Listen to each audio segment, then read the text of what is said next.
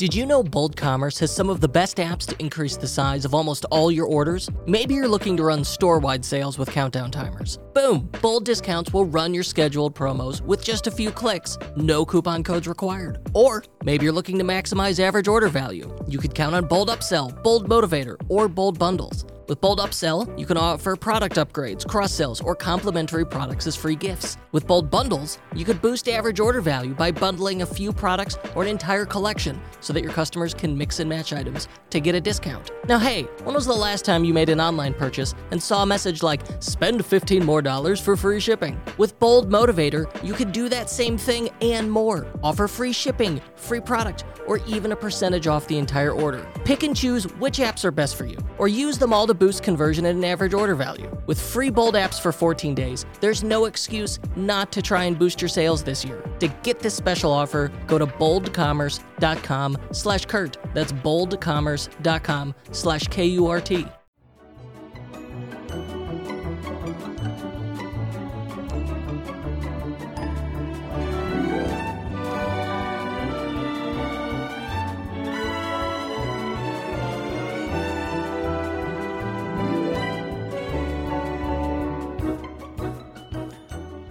So I'm going to LA this week. I don't know, my brain's not ready.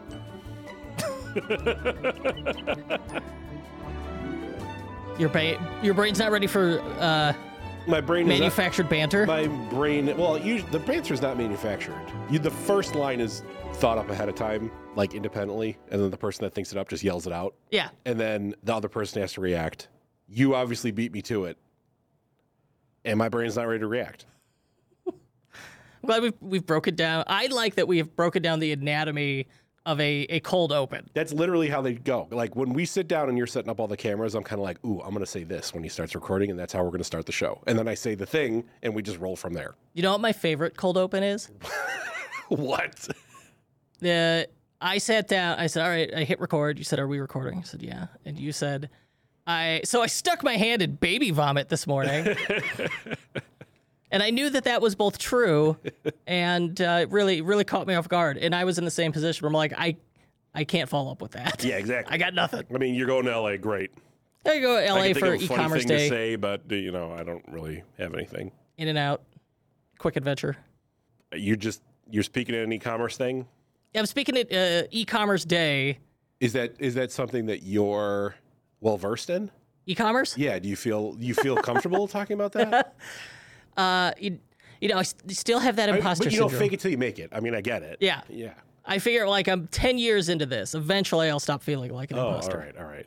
Well, someday. The late Vince Scully, R.I.P., he died yesterday, who was the play-by-play announcer for the Dodgers for 65 years, Kurt, largely regarded as the greatest announcer of all time, Kurt, who doesn't know who Vince Scully is. I am so glad to pretend to not know sports as an audience surrogate so you can explain it gently to the people who don't know, who aren't me. When he announced his retirement, he said he had to retire because he felt like eventually people were going to figure out he didn't know what he was doing. Even though he's regarded as the greatest baseball person who ever lived. So even the people with decades of experience who are the absolute number one best at what they do, top of their game, who have received many accolades, awards, and Wikipedia entries, are still I don't know. So eventually people are going to catch on that I'm just faking it. I love those stories because imposter syndrome, it's in your head. And by virtue of fearing that you don't know what you're doing, that's what makes you strive to be better. Where you get into trouble is where you're like, I absolutely know what I'm doing, and no one could tell me otherwise, and I don't need to figure out anything else because I already did. That's when you're in trouble. That's all right, now you need to go look up Dunning-Kruger. Do you want to talk about your sneaker arbitrage that is tangentially related to Shopify? I read this article. Nicekicks.com, which is a sneaker blog, did this incredible expose about, was it Zad Sneakers, I think was the name of the business? In Oregon. The guy was pre-selling and reselling sneakers through a backdoor deal on a Shopify store. Yeah, he clearly had someone inside at Nike that was feeding him thousands of rare Nikes before they hit the market. And this is that in that industry, that's not an uncommon thing. It drives people nuts. Well, as well it should. But the fact that sneakers became like their own weird investment class of assets or somewhere around 2019 is what has caused this. I mean, there's just so much money in it. But no, this guy was running a legitimate sneaker resale business. It was a Shopify store until it wasn't, and he was just borrowing to make up for refunds and sales he could not have possibly fulfilled. Yeah, now he's got federal charges. Yeah, he was selling more sneakers than he had, then was like scamming other people to get money to do the refunds for the sneakers he didn't have. And then he was like forging loan documents, and now he's probably going to go to prison.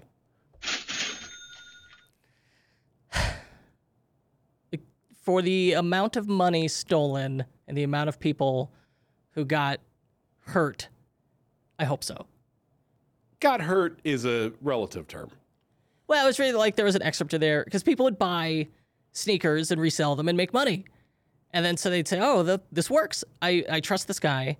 And then they would pool their money. Like there was one guy who he sold his house and took the proceeds of that and bought sneakers. And then, of course, once he made the big purchase and it was like $750,000 or $1 million, then he was never got the sneakers. He's out the money. It's not like when it's a wire transfer. There's no credit card going to protect you. PayPal often would not help these people because they'd say, well, you're a reseller, so it doesn't count. I'll link to it in the show notes. We should dedicate our own, maybe dedicate or an episode or part of an episode to discussing this because it was interesting and fascinating. Did you know, I learned from this article, Shopify gift cards have a $9,999 hard cap on them. That's the max you can issue a gift card for. Well, I was going to give my mom a $15,000 Shopify gift card for her birthday, but now I can't. Well, so you have to give her two. Oh, okay. You divide it across two. And that's what this guy started doing before switching to a third-party gift card app. Yeah, because instead of giving people cash refunds, he would give them refunds on a Shopify gift card, which is against the Shopify toss. Yeah, the Shopify, had they known, they would have shut a store down. Yeah. And part of that scam was he'd say, well, you want a refund, but if we give you the refund, we'll have to ban you from ever buying again. But you could stay a customer and we'll give you a gift card for 110%. You get a 110% refund, but it's store credit. It's essentially what they did. And so it kept the scam going. It was another variation on Ponzi scheme. But this time with sneakers and something like $70 million. My main thing is if you acquire a Lambo due to crimes, don't post pictures of your Lambo online. All crime-related things. Don't document your ill-gotten gains on Instagram stories. Yeah, don't do that. Yeah, because that's always just going to end up as evidence in your trial. Yeah. All right. We did it. We did it. My brain didn't work. We primed the pump. Now it's going. There, we worked out a cold open. Very Show's nice. over. Nice talking to you, folks. This is the unofficial Shopify podcast. I'm your host, Kurt Elster. I'm joined by show producer Paul Rita, and today... Tech nasty. What? Ah! Tech nasty. And today we're discussing your burning questions as sourced from our Facebook group, the unofficial Shopify Podcast Insiders. Ooh-wee. Any other news items, housekeeping items? Oh, I got one. Shopify invested, TechCrunch reported this, invested $100 million in Klaviyo. And Klaviyo is now officially this is our recommended email provider for Shopify Plus merchants. What surprised when I saw this going around, a common sentiment was people saying, it wasn't? Yeah.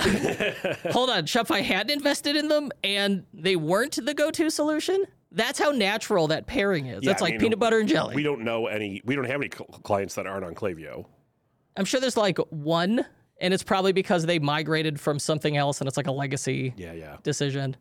But yeah, no, that's like 9 out of 10. I like it. It's nice. So what do we think? Shopify owns like 10% of Klaviyo now? All right, I looked up Klaviyo's valuation, $9.5 billion. What? Yeah. What? Okay, so they own not 10% of Klaviyo. Yeah. But, good news to see those things tightening the relationship. All right, an AMA episode in which we ask our Facebook group members, what are you're struggling with right now. Tell us. And they share, and then we go through. And the ones that we definitely know the answer to, I include. And a few that are above my pay grade, too technically esoteric, I throw out. We've got the list. Is Facebook still a viable advertising platform? Yeah, I mean, of course it is. Why would it not be? Like, I understand your ROAS went down. You can't do the same thing you were doing 2 years ago and achieve the same results. That's all that's happened. So, but that doesn't mean it's dead and you can't use it anymore. I would agree with that sentiment. Yeah, ROAS went down. I think it bottomed out because it now our clients that stuck with Facebook advertising kept at it, were sophisticated, had experience with it, struggled. Everybody suffered with it post iOS 14's privacy changes. In the last quarter, we see things getting progressively better. And supposedly, like, all right, people are figuring their way around it. The algorithm is figuring its way around it. It is improving. And for sure, if you could get a 4x ROAS, which is what we're seeing now, that's profitable. You could profitably acquire new customers with that. And so, yes, I think the answer is yes, it is still viable. But digital marketing, it is a fast evolving and changing thing. And so, that advice works now, but that's different than advice 24 months ago, and that's going to be different than advice 12 months from now. Where should e-com sites get the most for their advertising dollar? Depends. Like, it depends on what your audience is. What is your audience? Where is your audience? That would be the place where you would get the best bang for your buck, probably. Now, we'll say, I think no matter what, you have to be doing some level of digital marketing. Like, the whole thing is one machine. You have to feed the beast. And so, like, Google Shopping, Google Performance Max campaigns, a variety of Facebook and Instagram ads. That's, like, we've got our PPC channels. If your audience is on TikTok, people are experimenting with TikTok ads. And I think but people are also starting to explore new avenues now. And so there's a renewed interest in marketplaces, just like, hey, I'm going to put in the effort and list my stuff and get it in front of as many eyeballs as possible. Like, I can list my stuff on Amazon, Walmart, Etsy, eBay, Wish. There is no end to the number of marketplaces with Shopify integrations that will happily try and sell your stuff for you. And so we see that as well. And then, like, people starting to look into previously less common things. So, like, direct mail, making a comeback. Woo, Post-Pilot, plug there. And there was another one I saw. Oh, and, like, people taking a renewed interest in more traditional things, PR and SEO. And so we're going to do an episode, next week's episode, I think, assuming everything goes well, will be how to be your own best publicist. Peter has a question about your agency, Paul. Would we consider working with a non-plus retail store, not DTC? Well, we have non-plus clients, and it's a retail store that's selling online. Yeah, that sounds good. If you sell online on Shopify, you could be our client. I am potentially interested in helping you sell more stuff more often to more people. That is the only requirement, is that you are selling things online on Shopify or would like to start doing that to become our client. And then, like, sometimes things are too esoteric. Yeah, but then sometimes you ask for something weird, or, like, you can't even spell your own name right in the application form, in which case we might reject you. Or we think, like, you sell, like, baby seal skins. We don't like that. Like, sure, there are some exceptions, but for the most part, the barrier to entry is, are you selling stuff on Shopify or plan to? Yeah, if you do that, then we'll say, tell me more. Yes. And tell me more might lead to things that we go, get out of here. Anyway, to answer Peter Roy Barlow's question directly, just email me, message me. I'm happy to discuss it with you. Thank you for asking. Best advice for a growing e-commerce company, I guess, when dealing with inventory. How to balance running out of things versus tapping into credit to keep up and expand, blah, blah, blah. Tell me, Mr. I have an MEA, how do we do that? Because I don't know any of that shit. Well, all right, so two things. Traditionally, there's two things that are going to help you here. A, inventory forecasting, which, as far as I could tell, is look at the previous period's numbers and make a informed guess based on that for your prediction. And then combine that with, hey, most businesses, especially ones that have to manufacture or purchase inventory, have lines of credit with a bank. You're never going to regret having a line of credit available to you, even if you don't use it. So that is often the case. But then there are also easier options now, like Shopify Capital, and there's a lot of online services that'll give you capital. I think if we want to be creative here, pre-sales, pre-orders are a really great way to try and get that cash up front for the inventory you need and to help predict this is how much I'm going to need. Because I'm going to need however much to fulfill the pre-sales, then some, and then some. And so I like that idea. But I'm not an expert at this one, and this question's come up before, and I've asked around, and the answer is it's hard. It's hard. Yeah, and you're probably going to screw it up more than once. I stupidly watch a lot of like those business shows that I know are technically still reality shows and thus not real. But there's so many stories of people who are like, I totally screwed up my inventory. I bought too much shit, or I didn't buy enough shit. And now I can't fulfill my orders, and then everyone canceled. So because I couldn't fulfill the orders, I lost all this money. Like, that's a scary thing. It's one of the reasons we've never gone into, even though we're sales geniuses, obviously, we've never gone into selling a physical good because we're like too scared of the manufacturing and shipping process and inventory management. I know. The nice part about being a e-commerce consultant is like I get to stay in my lane. Yeah, it's like, well, we're going to do the part that we're smart at, and the stuff that we're not smart at, that's not our problem. What's something you just can't live without? For this Shopify merchant, it's Zipify one-click upsell. $10 of extra revenue on every single order, 30% increase for us in average order value. You can't live without it as a Shopify store owner. What would be a game changer for your business? For this merchant, it's a simple Shopify app. Zipify one-click upsell. It's definitely a game changer. It's adding about $9 in extra revenue for every customer that we bring in. That's right. Our number one app that we've been using to help transform our business overall has been... Hey, were you listening to that? You really want to hear about this life-changing Shopify app? Here it is. One-click upsell. It's going to help you increase your average order value a lot and increase your profit from your hard work. Zipify one-click upsell can increase your Shopify revenue by 10 to 15% overnight. Created by the owner of a $155 million brand and trusted by over 11,000 Shopify merchants, one-click upsell helps you boost your average order value with targeted upsells and cross-sells. It is no wonder one-click upsell has made its users an extra $316 million in sales. To start your free 30-day trial, go to zipify.com/Kurt. That's zipify.com/KURT. And to get an unadvertised gift, email help@zipify.com and ask for the Tech Nasty bonus. Tech Nasty. There's another question further down the list that I want to jump to that I think builds on that. Michael Polson asks, maybe not quite up your alley, but how would you go about building the perfect team around a Shopify store? Roles, responsibilities, tasks. I know it's one of the hardest things for many stores scaling up their business. See, I think that's, again, it's all just depends on your business. Yes. And how it's structured and like who you have around you and, who has what skills. But I think it should be, you shouldn't try to force people to do stuff they're not good at. You're right. And the number of people you hire and who you're hiring, I think that is so dependent on exactly what you said. The size of your business at that time, what you're selling, what your existing skills and resources are, how you're selling it. So I think a broader answer would be, well, let's look at this in terms of roles and departments.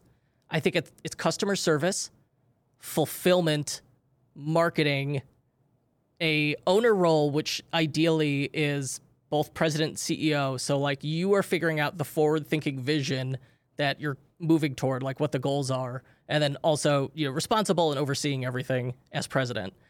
But yeah, we've got like marketing. So who's going to bring in new customers that sell this stuff? Fulfillment, we got to get this stuff to people and handle returns and exchanges. Customer service, we got to be able to answer questions. All these people have to talk to each other. So we need like a regular, they're probably all remote potentially.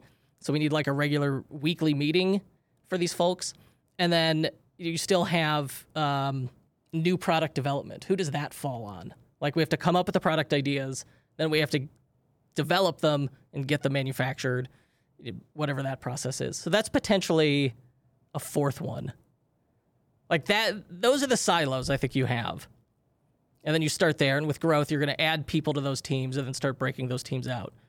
But like how big and how crazy a team is, dependent largely on the size of the business, but then also somewhat on like how you want to run it. Flipping back, Braden wants to know, is there a way to add a link inside a single or multi-line meta field text field? Yeah, why not? Why can't you just add an anchor tag? That's the thing he didn't know. Oh, you can't just add. Oh, okay. I was like, wait, does it escape out all special characters so the anchor tags don't work? No, you should be able to. So the answer is you have to type the HTML in. Yeah, you have to type Google anchor tag, and that's what you got to put in. That's how Less you make a than link. a space href href equals slash. Yeah, you got to type it in yourself. And that's, if you've never dealt with code, that sounds scary, but HTML is a markup language. There's not a lot to it. Just find an example, copy and paste it, fill in your stuff. It'll work. I swear. And you'll feel like a real badass if you've never done this and you write your first anchor tag. Let's not get crazy. Real badass, because I wrote an anchor tag. No. David, Shopify's share price is tanking like many other tech companies. Do you still see it as the best e-commerce platform going forward? Any concerns at all? Well, the share price has nothing to do with whether it's a good platform or not. Like, the stock market is completely irrational, so who cares? Yeah, I think you have to decouple those things. Yeah, They're related, but not in the way a sane person would think they are. Is Shopify still a viable company, and will it still be an e-commerce platform over the next, 5-year timeline horizon? Yes. Okay, so I'm fine. I will reassess later. It's like, what are we going to move to? Magento? Barf. Ugh. What else is there? Yeah, I don't. So the short answer is, yeah, absolutely. It's still a viable platform. Yeah. And the stock price thing. So you figured this out. You noticed this. So when we were really deep in the throes of the pandemic, before that, e-commerce had been growing at what, 2% a year? Oh, I don't remember the exact All percentage. right, let's call it 2% a year. So every year, e-commerce's share of total commerce went up by 2%. It was a steady. It was 30, consistent it was year-over-year 30%, growth. then it was 32%, then it was 34% or whatever. I'm throwing those numbers out of nowhere. Then when the pandemic hit, it jumped up to like 8%. It was Hockey sticks. Yeah, it goes into like 8 to 10% in 2020. It does another 8% in 2021. So everyone was kind of like, "Oh, holy shit! We just made 10 years of e-commerce advancement in 18 months." So what a lot of these companies did and what the market did was they said, "Well, where we were gonna be in 10 years, we got to get there right now because that's where we're at. Everything jumped by 10 years." Only it turns out what's happening is all of that has now flatlined. And so obviously this is helpful for the video, but like if it was going like this before and then it hockey sticked up like that, it's now going like this on the old line. The old 45-degree angle that it was going to be, it's now flattened out and it's going over to where it should have been. So it's not, we didn't go 10 years. We did jump 10 years and now we're not going to grow for a little while, it's looking like, until it goes back on the trend it was at before the pandemic. So what Shopify did was they said, oh shit, we got to be where we're going to be in 10 years. And then it stopped being like it was going to be in 10 years. Yeah. So they had to let some people go, unfortunately. It sounds like, and none of that sounds good to the market. They laid off 1,000 people. And it was, which is what, 5%, I think? It was 10%. Okay. So they would think they went from 10,000 headcount to 9,000.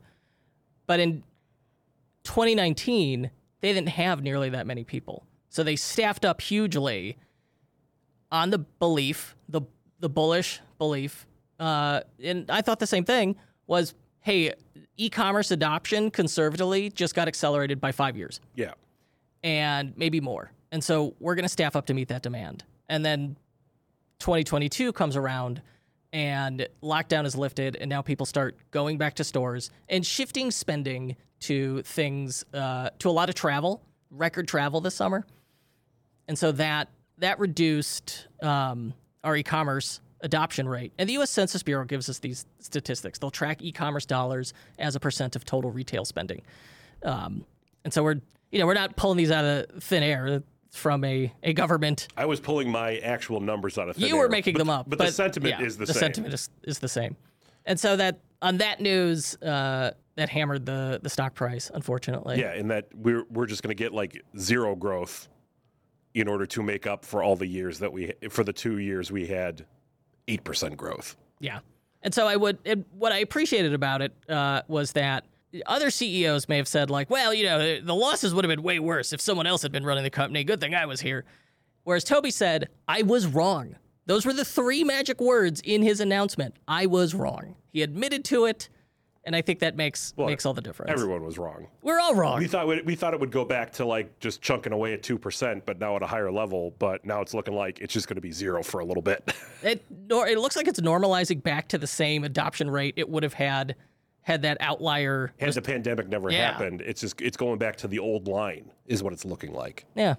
So it's like still growing. It's like whatever you thought of Shopify in 2019, that's what the same thing is it's going to be. It's just that the fantasy realm where we're all just swimming in Scrooge McDuck money banks, turns out that's not going to happen. Yes. Okay. I think we adequately answered that. I own stock in Shopify, so you should buy it. I gotta, you have to issue disclaimers. We are both Shopify shareholders. Yeah. Also, if it goes down, we can't make our mortgage payments, and our lives will be destroyed. That's not true. Here's an easy one. Do you need to create a landing page to capture email, SMS, text from a Facebook ads campaign? Or how could we do this? I'm looking to grow our lists as their significant source of our net profit. You don't need to, but it sounds like a great idea. So you probably want to send it to its own landing page. Yeah. If you're using a pop-up builder, whether it's like Privy will do this, Klaviyo, you can have in addition to just the pop-up on your website, you could use that to make a dedicated landing page or embed it on a page. But yeah, ideally you want it in a landing page that's like, hey, give us your info. This is what you're going to get. And then you immediately deliver on that promise. You could also try, and these work with mixed results, but a lead ad campaign. It's one of the ad types in Facebook where people don't have to leave Facebook. They could just say, all right, I agree. It autofills, and it's like, do you want to give up your email and phone number to this brand? Yes? Done. And then it just goes into like your whatever email flow. And then ideally you have the email flow does the selling for you. So if that is one of your goals, that's at least certainly something worth trying. So the answer is you don't have to do a dedicated landing page, but you probably should. And since it's just a form builder, it's not going to be that hard. I said that already. Yeah. What did you add to that? Nothing. Nothing. You weren't talking about lead gen ads.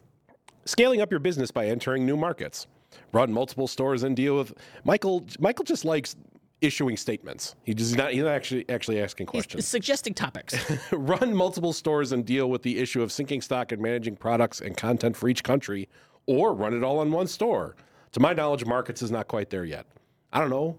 Whatever you decide is less of a pain in the ass if you don't want to use markets, which is the thing it was made to do. I must restart these cameras. I was driving home yesterday. I was behind a pickup that had a giant "fuck Hoonigan" sticker on the gate. I want to get next to him and be like, "Hey, you bought that from me." I was leaving Best Buy, and a guy in the car next to me goes, "Hey, nice wrap," referring to the vinyl wrap. He had this big Hoonigan sticker on the side, and I said, "Hey, you big Hoonigan fan?" And he got this look on his face. He's like, "Yeah." And I just said, "I built their website." And then I left. And I heard him as I'm getting in the car, he was on speakerphone with someone. He goes, "This guy next to me in a vinyl wrap Tesla just said he built Hoonigan's website." I'm not sure if he thought I was lying or not. Does the vinyl wrap Tesla make you more or less trustworthy? Oh, I don't know. That's a good question. Yeah, after we were just like, all right, so when you're committing your Ponzi scheme scam, don't post all your stuff on Instagram. That's how, as soon as someone's engaged in fraud, the step one is they're like, all right, I'm going to buy an absurd car and watch collection. Is that the target market for ultra high-end, super premium brands? Is just fraudsters? Well, I mean, our old client who was in adjacent to the Rolex luxury watch business, I remember he told us, he was like, you have no idea how many of these watches are bought purely with suitcases full of cash, and no one knows that they're changing hands. So the answer is yes. Yes. I mean, that's the entire luxury goods market, fine art market. It's all just money laundering, dude. Ooh, boy.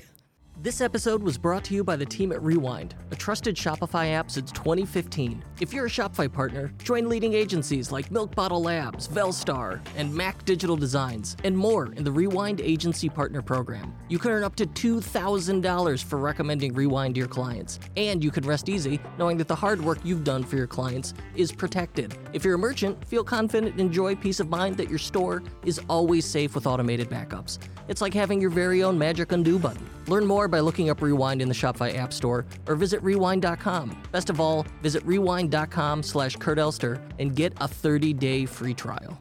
Back to our Shopify Markets question. All right, so if you're going to do internationalization, so you have a store that serves multiple countries, so it needs to have shipping and fulfillment set up for those countries, currency switching, and language switching. And potentially there's like some cultural things that have to change as well. You could have a single store and use some apps and theme functions and trickery. You could use Shopify Plus and Shopify Markets. This is a feature set that you could make work with this. Well, he thinks Markets is not quite there yet. If he hasn't tried it, how does he know for his use case? I don't know. Yeah, I think if you're considering it and it'll work for you, because there's each of these solutions always has some limitation to it. And then sometimes you just get early on with a new feature, someone uses it who had some edge case that it didn't fit, and then suddenly the narrative becomes, oh, it's not ready, it doesn't work. Because the first person who used it was incredibly pedantic about something or other. I have looked through the documentation. I like Shopify Markets. I want to use it. I have not had case or opportunity to use it yet. But I certainly don't sleep on it. I would consider it. And it's better. I think that sounds better than trying to shoestring together a bunch of apps. But the one that's going to give you the most flexibility and functionality and make you tear your hair out is you do multiple stores. I have one store for each localization. And then I have absolute freedom and control. But now I'm managing a network of stores, and that your overhead goes way up. And he said, I got to sync orders and inventory. There's apps that'll do that for you, or maybe it just goes into your ERP and your ERP does it. My answer to this is sure. All three of these solutions are viable, whichever one works best for you, and don't give up on Markets. I mean, I'll be honest. I don't know if Michael actually has a store yet, but he's like, how do you build a team when you have a store? Well, when I enter new markets, how do I do that? And part of me is kind of like, Michael, do you have a store yet? Are you game planning out a little too much? Maybe get the store going. That could be the case here. I really don't know. But when it's really early and you don't know what you don't know, and so you're trying to be prepared to reduce risk. It is easy to just go crazy game planning out everything, and then really you end up having done nothing. It's research as procrastination. Kurt, have you seen any useful and easy use cases for Shopify Flow that make sense to implement at small volumes of products and with no developer on board? So absolutely you do not need a developer to use Shopify Flow. That is a no-code solution. It's no-code automation. I love it. It is on, it's a Shopify official app. It's available for Plus and Advanced plans. That's new that you can get that on Advanced. And it's a really cool automation tool, and it's got a ton of templates that it comes with. So this is a recurring question. It's what do I use Shopify Flow for? Go look through the templates. They give you dozens of example use cases for how you can use it. Do any of those apply to you? If so, try it. Trying to work it from scratch when you've never played with the thing is too hard. Start with the template, and then once you get a feel for it, you start modifying the templates, and then pretty soon you're making your own templates. But here's an easy one to start with. If, let's say, your average order value is $75, it would be suspicious if a order over $500 showed up one day. So set up Shopify Flow such that if an order over $500 comes through, it does not immediately grab it and fulfill it. It instead tags it and sends you an email being like, hey, you need to check on this. Often we use it for exception handling, where it's like, if weird stuff shows up, try and flag it with Shopify Flow.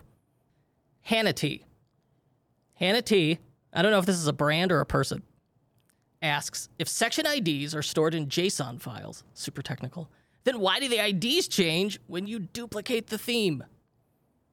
Oh, I didn't write it. I asked Ann Thomas.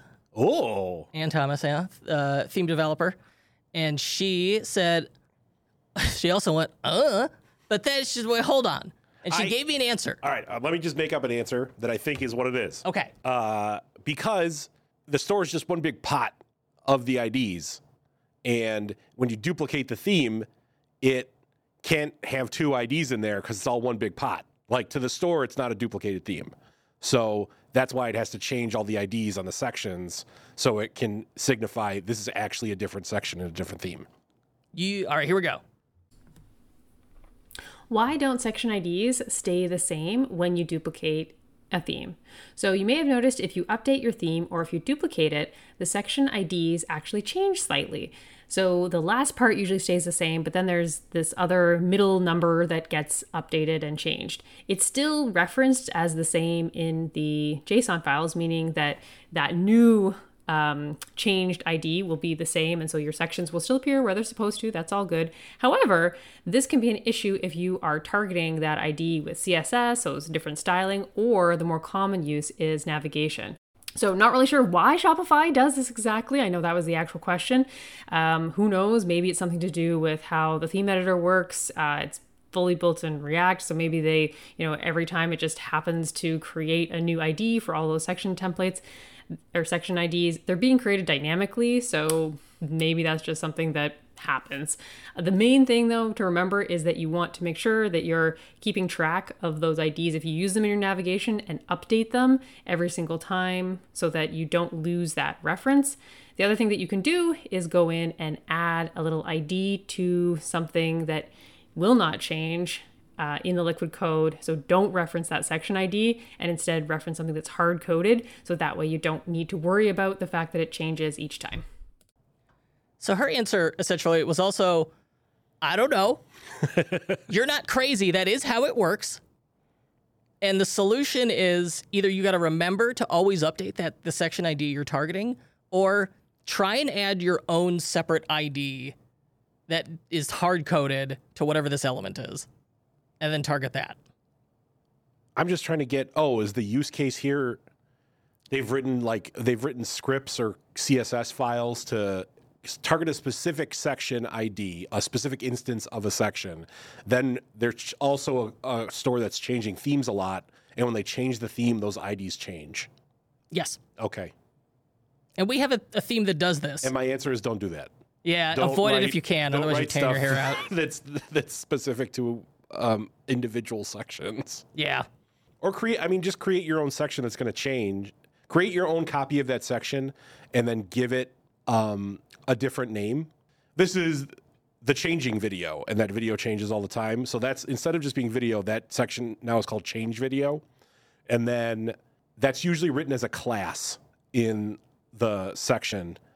And then and if that's the only instance of that on the store, write your scripts or your CSS to target the class change video, which you've created, which you only have one of, as its own separate thing that's swapping. Does that make sense? Probably not. No, I'm not as clever. Like, I would need to write this down on a whiteboard to follow along. There are more questions, but we're running out of time, so I'm going to pick one final question here. John Taggart says, recently joined the group and loving it. Thank you. We're about to launch our online store at the same time as our bricks and mortar. Don't want to run discounting to promo, so what other activities should we do to drive engagement?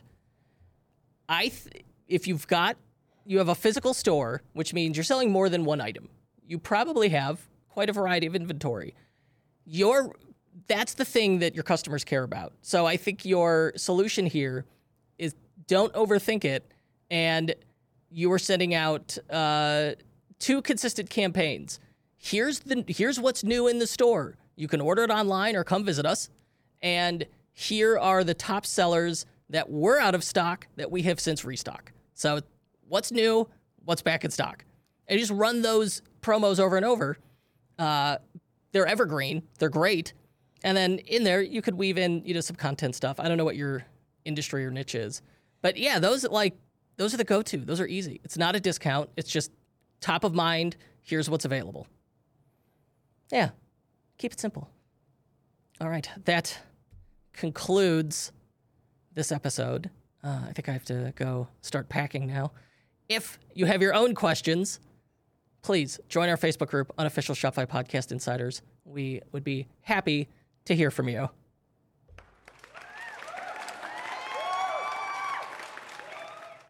E-commerce marketing is changing. Email is no longer the only way to build relationships with customers. SMS is now the fastest growing sales channel for online brands. And if you haven't gotten started yet, I know what you might be thinking. My customers don't want to receive text messages. Or, I don't think I could drive ROI with SMS. But here's the thing. SMS is where you find your best customers. You don't need to have thousands of SMS contacts to drive meaningful revenue. And merchants see up to a 250% increase in engagement and conversion rates when they pair email and SMS together. Text marketing is here to stay, my friends. And Privy is the fastest way to get started. Privy gives you access to all the tools you need to grow your SMS list and send money-making text messages. Plus, their full suite of website conversion and email marketing tools. And the cherry on top, you'll get one-on-one coaching and support no matter where you start with Privy. Ready to get started or just learn more? Go check out Privy on the Shopify App Store and see how you can get started for free today.